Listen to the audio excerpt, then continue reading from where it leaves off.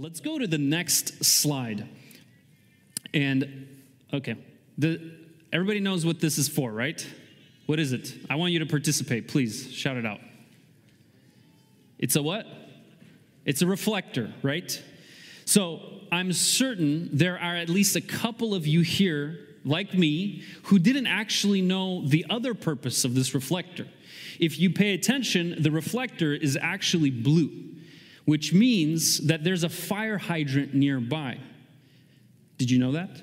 So the blue reflectors are for the fire department to be able to quickly find fire hydrants. And now that you know this, you're going to notice it everywhere you go. You're going to start seeing these blue reflectors, right? Let's go to the next slide. We've all cooked pasta, right? But not everybody knows that big hole in the middle, that's not just for draining water. Draining water, you could drain with the little holes. It's actually supposedly for being able to determine the serving size of one pasta for one person. So go ahead, next time you're making pasta, try it and see if it works for you, right? Maybe you want more, maybe less, who knows? Next slide. We've got another thing. These are what? The rivets on jeans. And they're not actually just for aesthetics. It's not just a style thing. It's put in places that are high tear, high wear, and it prevents your jeans from ripping up prematurely. Let's go to the last one. This one's nice. I never realized this or thought about it. Apparently the hole on the top of your pen cap is not so that your pen cap can have oxygen, right? The hole is so that if someone ends up swallowing it, they don't end up suffocating, and that there's a hole and that they can be saved from that. Why do I bring up all these different examples right now? Because these are things that you have seen before, but maybe never knew the purpose behind it, right? It's always there. Maybe we just never questioned, right? All pen caps have holes, right? All jeans have rivets, just a blue reflector. Well, have you ever wondered about the virgin birth? We're starting our Christmas series, and we're going to be talking about the virgin birth today. Why the virgin birth? Right? We all know it's part of Christmas, right? Everybody knows that. It's a very famous part of Christmas. It's an essential part of Christmas. But why? And at face value, if you just look at it from the outside, it might seem a little random, right? It might seem a little bit random, or it might just seem like just another miracle, right? Just another miracle that Jesus does. He heals these guys. He's born of a virgin. Well, interestingly enough, Larry King, for those of you that might know Larry King, he was the CNN talk show host. Think like Joe Rogan, but back in the day, right? Interviewing people. He was once asked, who would you like to interview most? And he said, Jesus Christ. Well, what would you ask him, Larry? Well, I would ask him if he was actually indeed born of a virgin. Why? He says, because that would be the defining moment of history for me. And Larry King is spot on. The fact that the virgin birth happened is monumental in the history of our world. But not everybody looks at it so honestly and positively. There are many unbelievers, even in the days of Jesus, we read, they question his birth, right? They said, well, we weren't born of adultery, John 6:42, 8:41. As early as the 8th century, we see there's this anti-Christian cult that was actually popularizing this teaching that Mary went off and slept with Joseph's neighbor, right? And that's how Jesus was born. So it was always there was always drama around this teaching of the virgin birth. There was even people who profess to be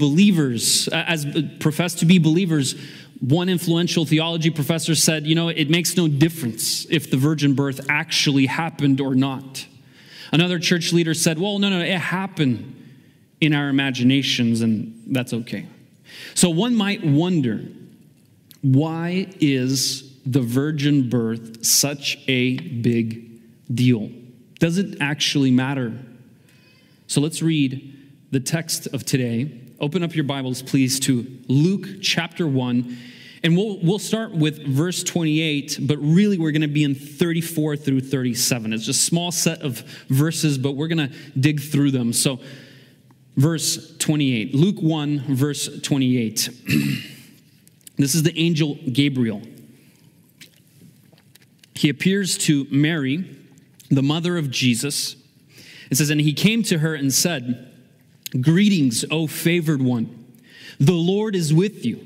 She was greatly troubled at the saying and tried to discern what sort of greeting this might be.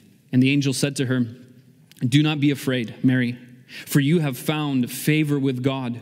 And behold, you will conceive in your womb and bear a son, and you shall call his name Jesus. And he will be great and will be called the Son of the Most High. And the Lord God will give to him the throne of his father David. And he will reign over the house of Jacob forever. And of his kingdom there will be no end. And this is kind of the main verses we'll be in today. And Mary said to the angel, how will this be, since I'm a virgin? And the angel answered her, the Holy Spirit will come upon you, and the power of the Most High will overshadow you. Therefore, the child to be born will be called Holy, the Son of God. And behold, your relative Elizabeth, in her old age, has also conceived a son. And this is the 6th month with her who is called barren, for nothing will be impossible with God. This is the word of the Lord. Today we're going to look at 3 reasons why the virgin birth is still significant today, and it is significant to each and every single one of us. The first reason is we see that Jesus, by being born of a virgin, he is the Son of God. Verse 35. It's critical because it affirms that he is the Son of God. And we take this for granted, right? Especially if we grew up as Christians, like, well, of course he's the Son of God. But looking kind of from an outside perspective, imagine hearing about it for the first time. You're like, he's the Son of God. Yeah, right. Well, he was born of a virgin. Okay, well, that changes things, right? It's not that Jesus was just some ordinary guy and he was living his life and at one special moment he became the Son of God, right? He's not just a really good person. He's actually the Son of God himself. God is directly his Father. There's no room to speculate or to guess, well, maybe he's the Son of God symbolically or metaphorically or in our hearts. No. He is directly the Son of God, literally. And from the very beginning, Jesus was unique. This is what the virgin birth tells us. And in a way, he is the only one, like one other person in the Bible because of this. Who is that man? Who is that man, church? Adam. Adam is the only other person in the Bible that doesn't have a human father, but has God as his own father. And Luke actually makes mention of Adam later in the genealogy in Luke chapter 3. We see that Luke 3:23 says, Jesus, when he began his ministry, was about 30 years of age, being the son, as was supposed, of Joseph, the son of Heli, the son of Mattan, the son of Levi, verse 38, and he finishes the genealogy, says, the son of Enos, the son of Seth, the son of Adam, the son of God. There is this connection in the Gospel of Luke between Jesus and Adam. There's this comparison. Here we see that Adam is the Son of God and Jesus is called the Son of God in Luke 1. And I'm going to explain the significance between this link in the next point. But all this to say is the virgin birth is essential because it affirms that Jesus, as the second person of the Trinity, was able to pay the price for us. You see, we as people, we can't pay the price to ransom one another. Even if you were to live a perfect life, that would only be enough for you to save your own self, right? Psalm 48 verse 7 says, truly no man can ransom another or give to God the price of his life. We can't. That's the most we can do. But the Son of God, Matthew 20 verse 28, even as the Son of Man came not to be served, but to serve and to give his life as a ransom for many. Being the Son of God, being born of a virgin, allows him to pay a price for all people. Being born of a virgin affirms that God himself came to us. Not just another prophet, not just another king, but someone directly from God. This is the real deal, right? The Old Testament is full of kings and rulers that failed the people of Israel. One after another. They all sin, they all stumble. None were ultimately powerful enough to establish the kingdom of God. And here we see God himself coming down and beginning his reign. Pastor William Evans was a very unusually accomplished man. He memorized the entire Bible, entire KJV Bible. He wrote a bunch of books. And when he retired, he moved to Hollywood to help his son, who was also pastoring. And whenever his son would be out of town, Dr. William Evans would preach there. And on one unforgettable Sunday, Dr. Evans stands up and he begins to preach from the virgin birth, and he's holding his Bible and he reads about the virgin birth, and he just takes these pages and just rips them out and just throws them. Everyone's shocked. What is he doing? And he says, well, if we can't believe in the virgin birth, let's just tear it out. Then he starts tearing out pages of the resurrection, then the miracles and everything else that's supernatural. He tears it out, and the whole pulpit is just surrounded with just pages littered everywhere.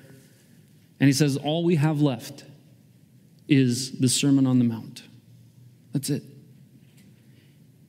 But if it was not preached by a divine Christ, by Christ who is God himself, then his sermon means nothing to us. He hit the nail on the head. Without the virgin birth, without the supernatural, there is no weight to the words of Jesus. But there is weight because he is the Son of God. So the first reason why the virgin birth is significant is because it affirms the deity of Christ and all of its implications. The second reason is because he is holy. Verse 35, Gabriel telling Mary, says, therefore, the child to be born will be called holy. Now, as we read this, we should ask ourselves the question, why does Gabriel use the word holy? Why not, he shall be powerful, he shall be almighty, he shall be loving, he shall be the light of the world, he shall be wise and good and glorious. Why specifically holy? There's a reason. Gabriel didn't just pick a nice word out of, the nice word jar and just popped it in. No, there's a specific reason why he said he shall be called holy. Remember the genealogy that we just looked at in Luke 3? What happens in Luke 3, as Luke 3 finishes and Luke 4 begins, and by the way, there were no chapter divisions when Luke wrote it. As soon as he's done talking about him being the son of Adam, the son of God, what happens right after that? Jesus is led into the wilderness to be tempted by the devil. And what's interesting is the other Gospels, Matthew and Mark, they all talk about the baptism of Jesus, and immediately he goes into the wilderness to be tempted. There's just one after another. It just followed right away. Luke breaks it up and inserts the genealogy between his baptism and his temptation in the wilderness. Very interesting. And he finishes the genealogy talking about Adam, and as soon as he's done talking about Adam, he goes into the wilderness. What he's doing is he's creating a parallel, because the wilderness is both an image of what in the Old Testament? Israel being tempted in the wilderness and failing, right? But that itself is an image of what else? Adam. Adam in the garden, as he gets tempted and he ends up sinning. But you see the contrast, right? Adam had everything. He was in the garden. Everything was provided for him, and he still fell. Jesus was in the wilderness, and he had nothing. He was hungry after 40 days of fasting, and he withstood. In a way, you could say the story of Christmas is the story of the two sons of God. The two sons of God, Adam and Jesus. And another reason for the virgin birth is to show that Jesus, in a way, is not like Adam, right? In other words, he had another nature from Adam. We as Christians, we believe in the idea of original sin. That because of Adam and through Adam, we inherit a sinful, corrupt nature, right? Psalm 51, verse 5, David says, "Behold, I was brought forth in iniquity," meaning I was born in iniquity. "And in sin did my mother conceive me." Meaning we are born sinful through and through, just fully corrupt, right? Recently, my 1-year-old daughter, she's a year and 3 months, and I was playing with her, and then, she got upset over something, and she picks up her hand, and she just smacks me. I'm like, you can't do that, baby. Like, that's not okay. You can't smack people when you're not happy with them over any little thing. And it's crazy because nobody taught her to hit other people, right? In fact, we discourage it. We never even showed her how to do that. She figured that one out on her own. And then she raises her little cute hand again to hit me. I'm like, no, you can't hit people. No, you can't. And she understood. And she just standing there. And you can see she gets even more upset. And she just turns around, comes up to the TV stand and just smacks the TV stand, only to realize the TV stand isn't as soft as Papa, and she starts crying. And it was hilarious, but at the same time, it's crazy. You could see the sin there from the very beginning, from the seed stages. We are brought forth in iniquity. The virgin birth, on the other hand, makes a break from Adam's sinful nature. That's why, to answer the question why I said, why did Gabriel say holy? To show that Jesus was breaking from the sinful nature of Adam, and his nature was holy. There was no sinful nature in him. There was no sin in him. He is pure. He is uncorrupted. He is set apart for God. In fact, the first hint, anyone tell me where the first hint of the gospel is in the Bible? Which chapter? In what book? Genesis what? 3, right? Sometimes called the proto-evangelion, meaning the first gospel.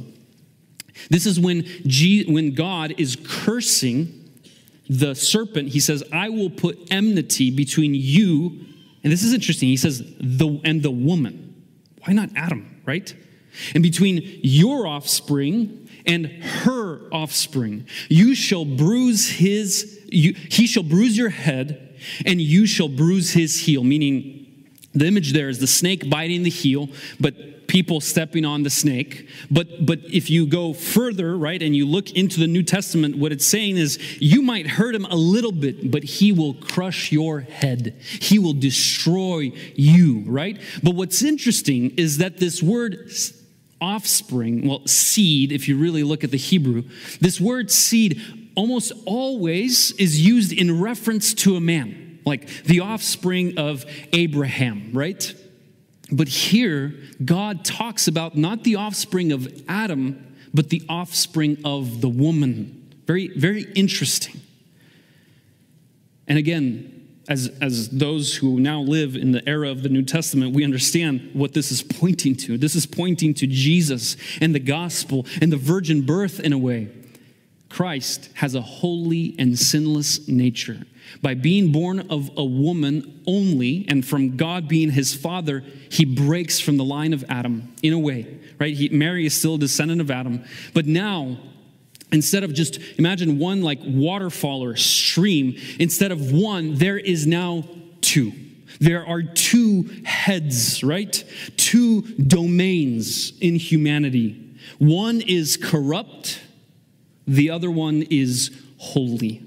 And the Bible speaks very clearly comparing Adam to Jesus. Romans 5 verse 12 says, therefore, as sin came into the world through one man, that's talking about Adam, And death through sin, so death spread to all men because all sinned.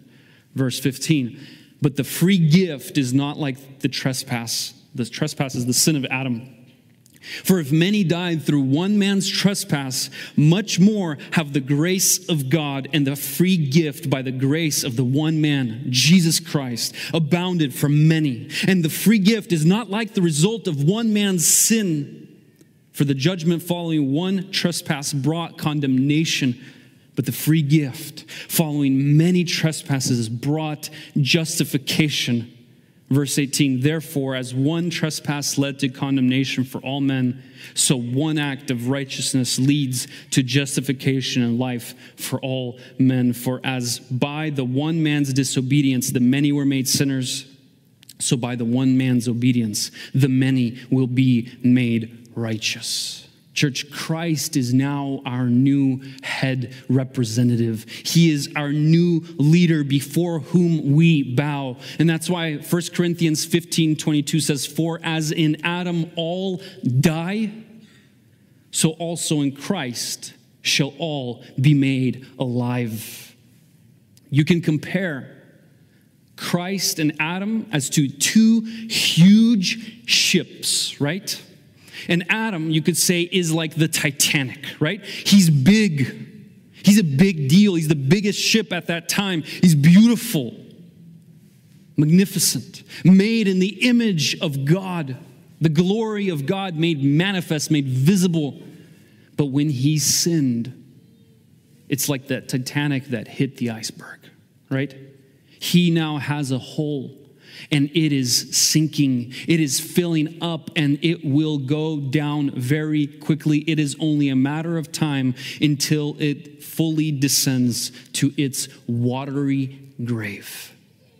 That is for Adam and all who are in him. But the other one, Christ, he too hit an iceberg, but he remained intact. He was not punctured. Church, Titanic went down in 2 hours and 40 minutes. That's nothing. That's less than 2 of these services, and that was it. That enormous chunk of metal just went all the way down. And if you compare the history of fallen humanity, let's just say 6,000 years, compared to eternity, then human history is just a speck on the scale. Right?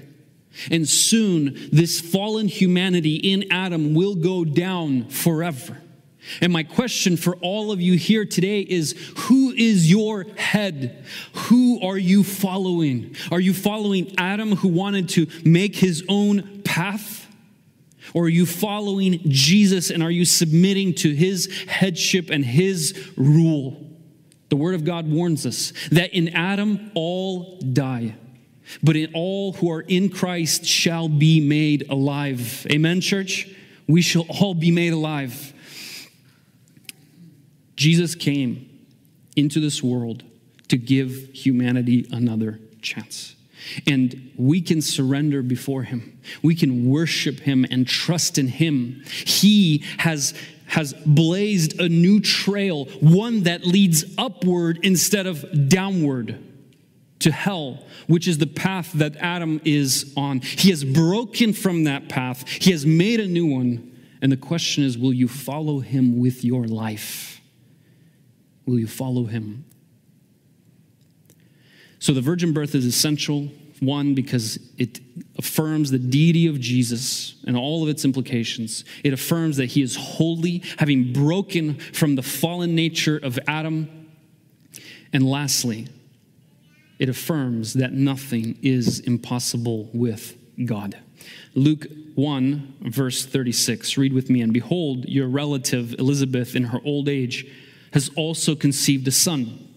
This is the 6th month with her who is called barren, for nothing will be impossible with God.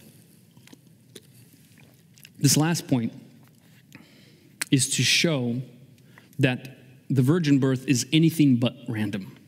It is not random. In fact, it is it is, I don't know, stitched, I don't know if that's the right word, into the Old Testament. It is woven through the Old Testament.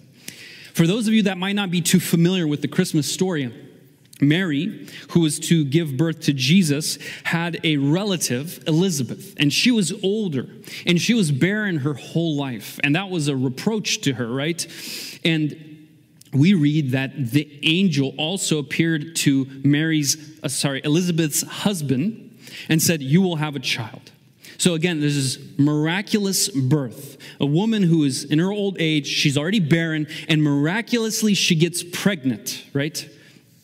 And this in reference to both Elizabeth giving birth as a barren woman and Mary as a virgin, to them, both of them giving birth, he says in reference to this, he says, nothing will be impossible with God.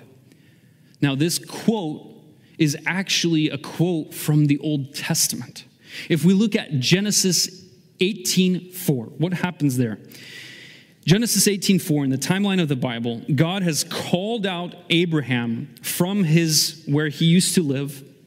Abraham went by faith, not knowing where he was going.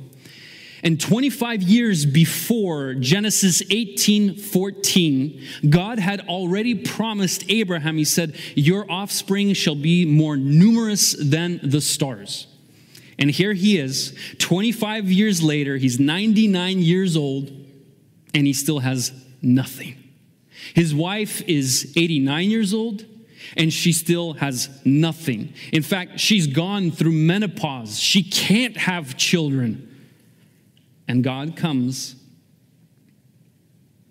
and he tells her, "Is anything too hard for the Lord? At the appointed time, I will return to you about this time next year, and Sarah shall have a son." That's exactly what the angel told Mary, except not as a rhetorical question. He just states it plainly. He says, nothing will be impossible with God. The Old Testament has a very clear pattern of God miraculously creating life where there is none, especially in barren women giving birth. We see that with Sarah. Sarah gives birth to Isaac, miracle child, at the age of 90. Isaac grows up, gets married to Rebekah. Guess what? Rebekah is also barren, also cannot have children. God also miraculously gives Rebekah 2 twin boys, right? And if we continue reading the New Testament, Old Testament, we read that Hannah, who is the mother of Samuel, the great prophet of Israel, she was also barren. We read the story of Samson. His mom was also barren. We read about Elizabeth, Mary's relative, also barren. And all of these examples, what God is doing is he's taking the deadness of the barren womb and he is creating life. And all of these births were a build-up to the virgin birth. God knew he wanted to send Jesus into the world through the virgin birth, and everything else is just a build-up to this climactic moment of how Jesus would enter into the world. It is the beautiful plan of God. And you could actually say that it's this miracle of birth to the barren, to the virgins. It's actually related to the miracle of creation. It's tied to that, right? Adam was made from dust. He was made from the earth, right? From lifelessness, lifeless dust, God takes this lifeless dust and gives it life. In fact, it's probably, creation is probably a bigger miracle than a barren woman giving birth. Truly, creation is as big of a miracle as any other, church. I mean, the fact, I don't know if you've ever had these moments where you thought about, in a second, you look through your eyes in a different lens, and you just thought about the fact that you just look around, the fact that there is something rather than nothing. Have you ever marveled at that? I want you to look around, look in the eyes of another person right now. Just turn around. Just look in somebody else's eyes. It's okay. Just look. The fact that there is another pair of eyeballs looking at you, beholding you, feeling maybe awkward and self-conscious, the fact that there is something rather than nothing is a miracle. Colors, sounds, objects, ideas, thoughts, little humans, right? It's amazing. It's a miracle. It is a miracle of God, and it is the power of God at display. I love science. I really do. But still, to this day, with all of our scientific progress, we have still not been able to create life from scratch. We can't. We can create synthetic cells that use parts of existing cells, but we are far from building a living cell from scratch. And if you want to get really technical, what is scratch, right? Even if one day scientists build the cell, right? Just from molecules. Well, they still use the Lego pieces that God created, right? The molecules, the atoms. God made that. Speaking of creation, it's interesting because we see this parallel between creation and Luke 1. Genesis 1 and Luke 1. Just as at creation, the earth was formless and empty, dark, Mary's womb was empty, barren. Just as at creation, the Spirit of God was hovering over the waters, the Spirit of God came upon Mary. Only God can create something out of nothing, right? Only God can perform the miracle of creation, the miracle of incarnation, and the miracle of the virgin birth. And all of this is a demonstration of the power of God. In fact, you could say that the virgin birth is actually pointing to something even greater, and that is the resurrection. Right? Because the resurrection, if you really think about it, is just another creation miracle. It's taking, instead of creation, it's recreation, right? It's taking something that was once alive, now died, and now giving it life again, right? It's going from darkness to light. It's going from dust to Adam, from the empty womb to a live child, from death to life. All of them are the same. All of the works of God have a pattern. They have a signature to them. So what's our takeaway? What's my takeaway as I'm leaving this room? Well, one very important one is that we must be firmly rooted in the fact that nothing can stop God from fulfilling his purposes. We see the power of God at display. Not barrenness, not old age, not even death itself. Church, because of Christmas, we have an unshakable hope. The Word of God says that we have a living hope. 1 Peter 1:3, blessed be the God and Father of our Lord Jesus Christ. According to his great mercy, he has caused us to be born again to a living hope through the resurrection of Jesus Christ from the dead. We have a hope that's unshakable now. No matter what you are going through, in Christ, in Christmas, in the gospel, we all have room for infinite hope. Against all odds, Jesus was born. Against all that is possible, he was raised. Against all that is possible, he saved us. That's the gospel, amen?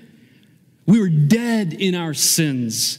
I want us to see how hopeless our situation is apart from Jesus. Ephesians 2, verse 1. Listen to this carefully, church.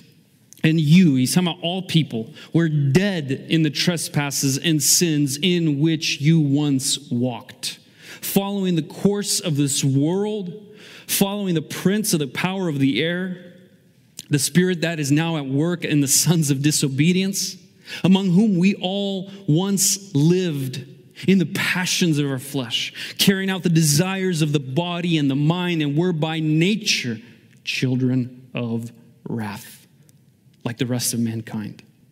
But God, This is the moment. But God, being rich in mercy, because of the great love with which he loved us, even when we were dead in our trespasses, made us alive together with Christ. By grace, you have been saved. We have infinite hope. We've been saved. God has dealt with our biggest problem, church. We have so much room for rejoicing, so much room for hope. This is the good news of Christmas. This is literally the gospel. Against all that is possible, he will also bring us home.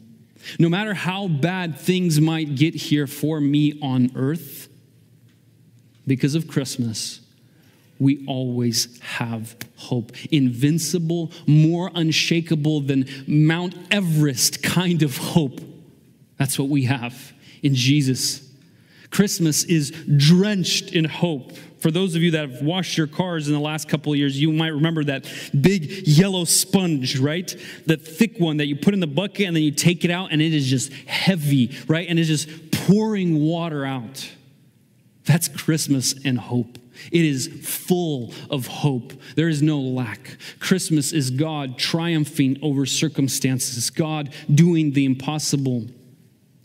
You see, God loves it when the odds are against him, because it is an opportunity for him to display his almighty power. As I call the band up, I want to finish with a story about ancient Israel. They were being oppressed by their enemies. Their enemies would pillage them, tax them heavily, kind of take, all their hard labor. They would enslave them, abuse them. They couldn't have any weapons to defend themselves. And one day, an angel appears to a man. And he says, you're going to go fight the enemies of Israel. He's really freaked out. He's scared. But that man ends up getting an army of 32,000 men. The name of that man is Gideon. And as they're about to go attack the army, and there's about at least 120,000 men there. Now, when you're attacking, military strategy, best practices says you want to have 3 people for every 1 person that your enemy has when you're attacking, because you have a disadvantage, right? So he's already doing it wrong, right? He's already it's one of us for every 4 of them. And so they get ready, and God says, no. This is way too many people. There's way too many people here. He says, say, hey, if you're afraid, you have any reservation, you have any reason not to do this, it's okay. You can walk away. No hard feelings. More than half of them leave. So now Gideon is left with 10,000. I'd be shaking in my boots if I was Gideon, right? It was already bad. I was already hoping for a miracle, and now I need a miracle. And then God says, no, this is still way too many. Have them go drink by the brook. And for those that drink in a specific way, they kneel to drink with their hands to their mouth, set those aside, release everybody else. And by the time Gideon was done doing that, all he had was 300 men. 300 men. It's the original 300, right? That's a 1 to 400 ratio. 1 to 400 ratio. And so, then God says, okay, now you are ready to go attack the Midianites. I want you to do it at night. And here's what I want you to do. Take with yourself only a torch and a trumpet. No sword, no bow, no weapon at all. And so they come, they surround them, they light their torches, they blow the trumpets as if a huge army was coming. And we read that God throws their entire army into chaos. Now what happened is there was at least 3 different nations coming together, forming an alliance. The Midianites, the Amalekites, and all the people of the east. Probably what happened is in chaos, they thought, oh, they're teaming up against us, or they're teaming up against us. And they just start slaying one another. They start killing each other. And once that starts, you can't stop that, right? And they start killing one another. And these guys are just lighting their torches and just blowing their trumpets. And 120,000 enemies of Israel were killed that night. No sword, not an arrow, just 300 guys with flashlights and megaphones. That's it. And God had saved Israel. God loves having the odds stacked against him. You know why? Because God loves it when he gets all the glory. He loves that. Christmas is a time of invincible hope. Church, all things are possible with God. No matter what you are going through right now, no matter how good or maybe how bad, you need to remember the hope that comes from Christmas. Not in the sense that God will fulfill all your current wishes and give you all that you want right now, but that God will actually take care of you. He will actually provide for you in a way that truly matters most, in a way that most of us probably don't even understand we need. Christmas is the power of God put on full display. It's God's way of telling the world, I don't need to play by your rules. I don't care. It's God's way of saying, I will do what I want, when I want it, and how I want it. And that's the same God that is for us. The same God that is with us, Emmanuel. And will he not take care of us with his almighty power? And will he not bring to completion the good work that he started in each and every one of us? Let's stand. Let's pray. I'll give you a minute of just quiet response time. Just talk to God. Let your heart overflow towards him. The infant in the manger, God in the flesh, the Word become flesh, God with us. Thank you for coming. Thank you for the way you arrived. Lord, and I pray for anyone who has not yet bowed the knee to you, anyone who isn't following you, but they're following Adam, Lord, I pray that they would turn. They would turn to you and be saved and follow the new path, the new trail you have blazed for us, the one that leads upward to eternity, life with you. Please bless us and be with us and help all of our hearts be firm in trusting you and your power for your glory. We pray in Jesus' name, amen.